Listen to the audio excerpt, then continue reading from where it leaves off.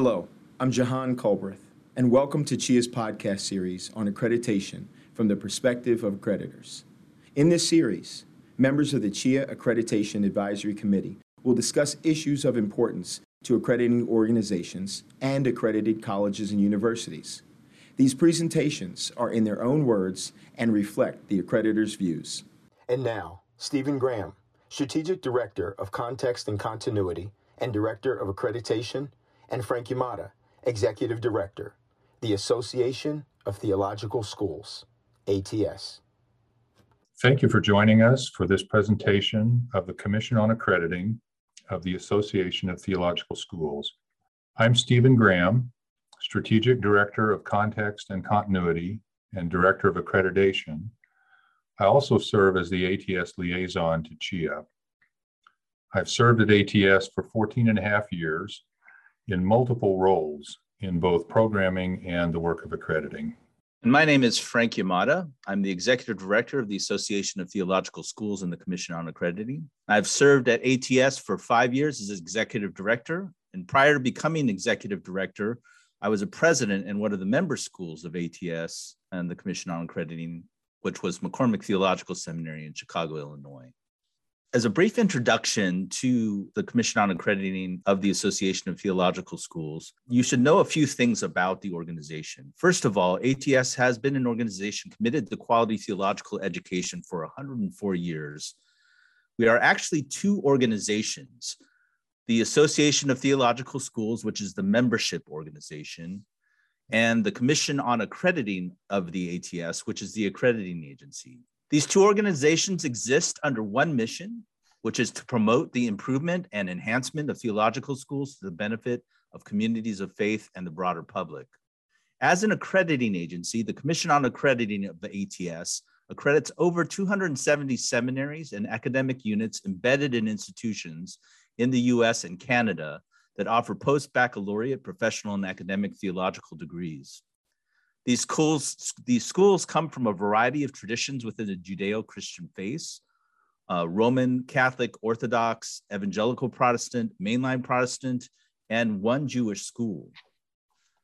Before we discuss some of the distinctives of accrediting faith-based schools or schools with faith-based missions, some historical background about the association's history will provide some context for what it means to accredit these richly diverse religious schools. ATS began in 1918 when representatives of 49 theological schools gathered at Harvard University to discuss issues related to post-baccalaureate theological education. Those attending that meeting raised a number of issues, including theological curricula relevant to the times, recruitment and appropriate preparation of students, sharing information about theological education, cooperating with other agencies of Christian education, and cultivating collaboration between schools that could encourage closer relationships among the churches. In the 1930s, the organization moved to include accreditation among its purposes, and in 1938 published its first list of accredited schools.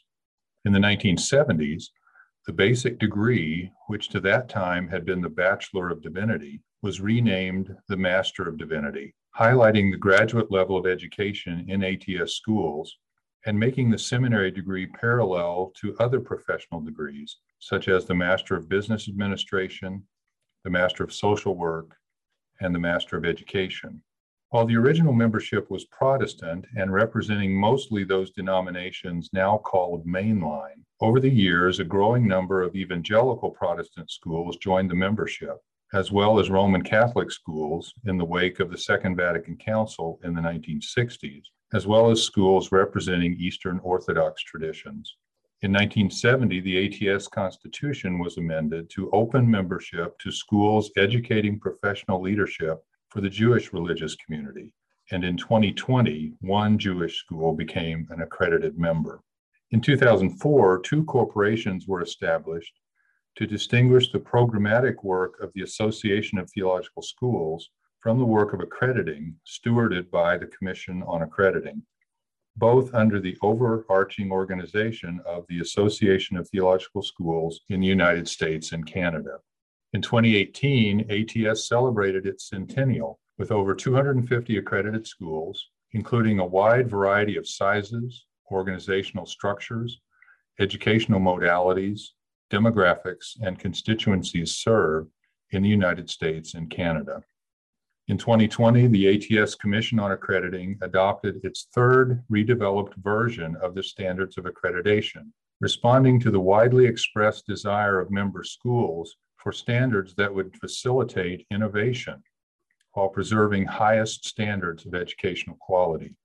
Along with the mission of the Association of Theological Schools to promote the improvement and enhancement of theological schools to the benefit of communities of faith and the broader public, and the purpose of the Commission on Accrediting to contribute to the enhancement and improvement of theological education through accreditation and to collect data from all members for use in accrediting, the association has adopted 4 core values that Frank and I will outline briefly. So the association and commission's work is governed by 4 core values. So there are 4 core values, and those values are diversity, quality and improvement, leadership, and collegiality. These core values are the how of the Commission on Accrediting's work, and they are critical for understanding how an agency can serve these religiously diverse set of schools. The first one that I will talk about here is diversity. Diversity is a key value that is both descriptive in terms of the different types of schools, some of which Steve named. There are both large schools, small schools, schools that are embedded in larger university or college contexts, freestanding schools, etc., all with various modes of educational modalities, serving different forms of constituencies based on the religious communities that these schools serve. All of these schools, because of that, have various religious traditions from which they draw, and the different ways that these schools carry out their educational missions is another distinctive feature. So, for example, we have schools that do their educational mission completely online.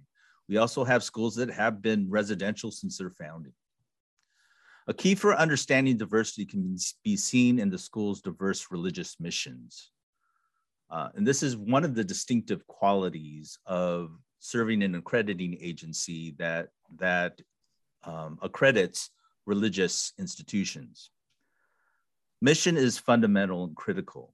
It's critical to who the schools are, representing the different and distinctive theological missions of the schools, whether they're Roman Catholic or Orthodox, Evangelical Protestant, mainline Protestant, and or Jewish. The core value of diversity also recognizes elements of diversity within the schools. So issues and identity pieces like gender, racial, ethnic pieces as well, define the diversities that exist within the schools. So this diversity and the respecting of the different diverse religious traditions among the member schools is a key core value of the association. One accrediting challenge, because of that expanding diversity that Frank just described, has been to define quality in ways that fit each school's mission and context.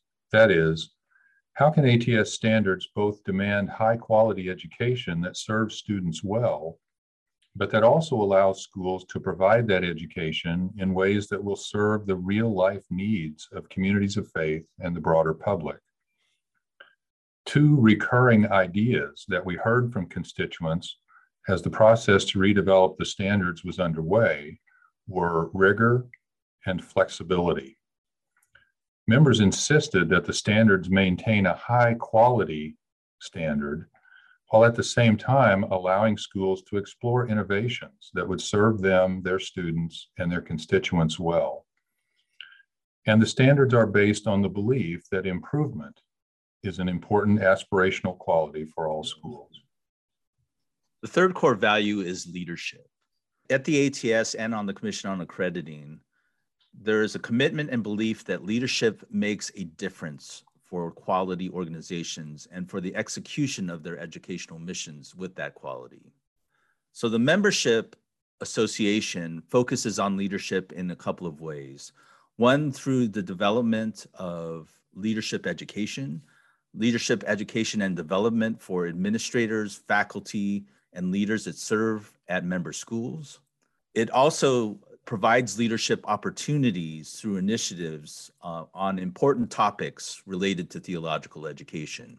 One of the things that we've also heard in terms of leadership is the way through which accrediting visits function as leadership development for those who are attending these visits.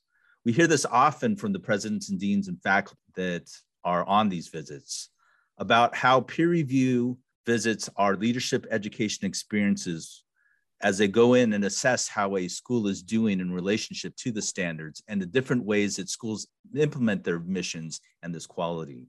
Within the standards themselves, of course, there's a recognition of the importance of leadership, both in the standards for boards, for faculty, and for administration and staff. The final of the 4 core values is collegiality.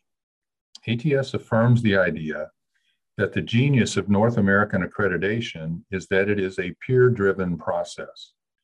More than 500 experienced volunteers serve as a core of accrediting peers, including administrators, faculty, and staff from ATS schools, but also pastors, priests, denominational leaders, and directors of nonprofit organizations. All are trained in the work of accreditation, and in any given year, about 120 of them do the good, hard work of accrediting by reading reports, visiting schools, both in person and more recently online, and serving on the ATS Board of Commissioners. The ATS core value of collegiality is wonderfully reflected through the work of accreditation as volunteers from the whole range of diversities characteristic of ATS serve the broad membership. We'll now turn to some conversation about the standards themselves and the process leading to their redevelopment in 2020. Yeah, so Steve alluded to this earlier, and the idea that we recognized right from the beginning was that these standards really need to be principle-based, because there was no other way to think about how a group of standards could serve this very diverse set of religiously oriented schools. So in 2020, the membership voted to approve the new standards of accreditation. While there have been more minor revisions to the standards throughout the years, comprehensive redevelopment of the standards happens only once about every 20 to 25 years, and it's happened only 3 times in the history of the Commission on Accrediting. What became clear in this process with an increasingly diverse set of member schools is that the new standards would have to move away from bright lines and specific practices, and that the standards themselves would have to be based in principles of educational quality that could encompass the various practices that these diverse set of schools engaged in to execute their educational missions. It was actually in 2018, 2 years earlier, that the membership voted to begin this once-in-a-generation process, and a task force of 19 members was formed and began its work. But this process of engaging the membership on new standards began well before that through an initiative called the Educational Models and Practices Project that was funded through the Lilly Endowment. It is a project that Steve Graham actually oversaw, and he will describe it a little bit and how it informed the work that we did in the redevelopment process. As Frank mentioned, the Educational Models and Practices Project began in 2014 when ATS launched this major project to study and evaluate educational models and practices that had developed within the membership.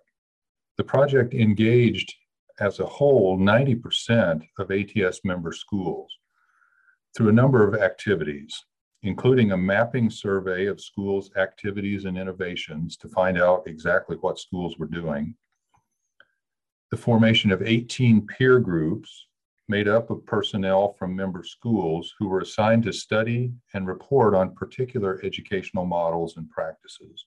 Over 100 innovation and faculty development grants were awarded to schools for them to experiment and report on what they had learned. A study group of leaders from other graduate professional disciplines was formed and issued reports. And finally, a study of the religious workforce that focused on about 1,000 graduates of ATS schools was performed. All of these sources of study provided valuable information that informed very directly the process to redevelop the standards of accreditation. So you can see through this initiative, even before the official redevelopment process had begun, 90% of the membership had already been engaged in terms of the practices and the educational practices that their schools were executing.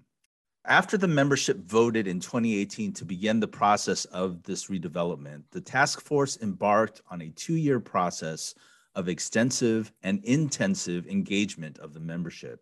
The first year was a year of listening. The second year was a year of reflecting and drafting. In this first year of listening, the task force engaged more than 700 participants from almost 200 ATS schools. This included 50 focus groups where persons from member schools gave input and feedback on what was helpful or not helpful in the current standards and what needed to go into the new standards. There were also a dozen working groups that focused on key issues related to the new standards, issues such as Canadian schools' concerns, degree programs, denominational issues, diversity, faculty, formation, global engagement, governance, and planning and assessment. Hundreds of pages of notes were drafted, covering thousands of comments which were collected. All of this listening and feedback happened before even one word was written on the standards. The second year was a year of reflecting and drafting. Even when the drafting had begun, the task force continued to listen. We collected more than 500 comments on the first 2 drafts, and drafts were revised and then revised again and then revised yet again based on the feedback. And the results were, if to use a religious phrase, miraculous. You can imagine in a membership that is as diverse as ours religiously, to get a vote that is 2/3 of a vote of the membership is a tough task. At the end of the day, when the vote was taken on the new standards, it was almost a nearly unanimous vote. The membership voted 198-1 to approve the new standards of accreditation for the Commission on Accrediting of the ATS. And even more miraculous was that there were no amendments from the floor. It was actually a very poignant moment when the chair of the Board of Commissioners waited and waited for any comments or amendments from the floor when the motion was proposed for the approval of the new standards. She waited and waited and waited, and there was silence. And then she said, "I think the membership is ready to vote." All of these results depended on this 2-year process of intensive listening, drafting, and then some more listening again, and feedback that the membership gave. It's remarkable, given the different theological and quality commitments of the schools, that this diverse set of educational missions that were represented in this Zoom chat room, the first ever online meeting of the Association of Theological Schools, for them to vote 198-1 in favor of the new redeveloped standards. Now, just a little bit about the standards themselves and some high altitude view of the character of the standards. An ATS colleague who was deeply invested in the work of redeveloping the standards has written about 6 words or 3 2-word phrases that tell the story of the 2020 standards. And I'm drawing very heavily on his article and what follows. The first 2 words, educational quality. As the new standards were being redeveloped, the membership's highest concern was that any new standards focused first and foremost on educational quality. At the heart of the standards is Standard 3 on student learning and formation. Schools may meet every other standard, but if they miss Standard 3, they miss not only the point, but the heart of the entire enterprise. Educational quality for student learning and formation. Words 3 and 4, accreditation, clarity. The members desired a simpler, clearer set of standards. The 2020 standards state what quality schools actually do using simple indicative verbs. For example, the school demonstrates academic rigor, or the qualifications of the faculty are appropriate to graduate theological education. and so forth. And the standards are much briefer than the previous version, which was over 100 pages long. The 2020 standards are 18 pages long. Through work to eliminate redundancy and to employ clearer language and concepts, the number of pages was dramatically reduced. The main point to achieve accreditation clarity. And words 5 and 6, contextualized flexibility. Standards that had taken the one-size-fits-all approach worked when ATS schools were remarkably similar, but that approach hasn't really served all member schools well for a long time. Given growing diversities of schools, students, educational programs, and means of delivery, just to name a few changes, the new standards required much greater attention to each school's context and constituencies, and to the adaptation schools will continue to make into the future. Thus, the goal of contextualized flexibility. We'll conclude our session today with some brief thoughts about our hopes for theological schools and some of the challenges we anticipate for them in the next decade or so. So here are a couple of my hopes. Hopes that I think emerge from this work that was done on these redeveloped standards, hopes from what we see in this increasingly diverse set of religious schools with religiously oriented missions.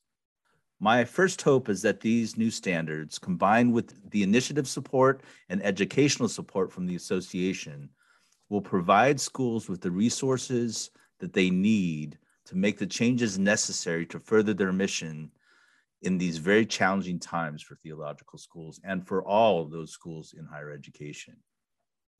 My second hope is that as theological schools do this work, that they would continue to produce religious practitioners, scholars, and good citizens who are religiously formed within these marvelously diverse theological set of schools, that they would produce leaders who can contribute constructively to the common good of our society, a society that is increasingly fractured and polarized in the need of people who are formed within these deep religious traditions.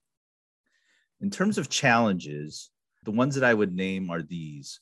First, for theological schools to rethink their organizational and business models so that the economic burden of theological education is not placed on students.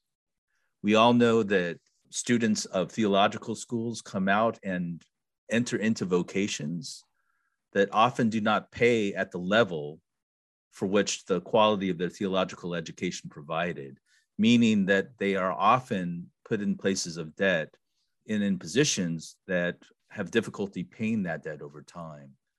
I think it is on the schools for them to begin to think about how they can innovate their organizational business models so that that burden of economic burden is not placed on students. A second challenge I think that theological schools will face is for theological schools to reach audiences and students that have not been part of their traditional base. It was very common in the 20th century for a Presbyterian student to attend a Presbyterian seminary, or for a Pentecostal student to attend a Pentecostal seminary, or a Roman Catholic priest to be a Roman Catholic seminary. Increasingly, though, Roman Catholic schools are now training lay leaders and deacons. Other schools are training leaders from other traditions.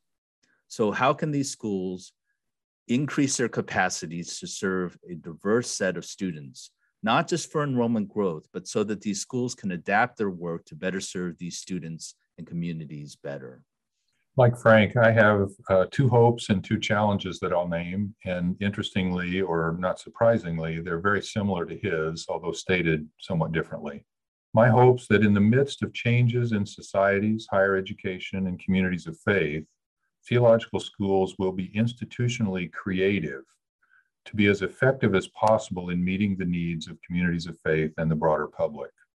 And then secondly, and that in so doing, they will remain true to their distinctive theological missions that connect them to their historic traditions of truth and wisdom. Two challenges that are related to those and similar to what Frank named. One, to communicate this ancient wisdom through new ways and train students to do so. And then finally, to develop institutions that are sustainable and that are best suited for their missions and purposes.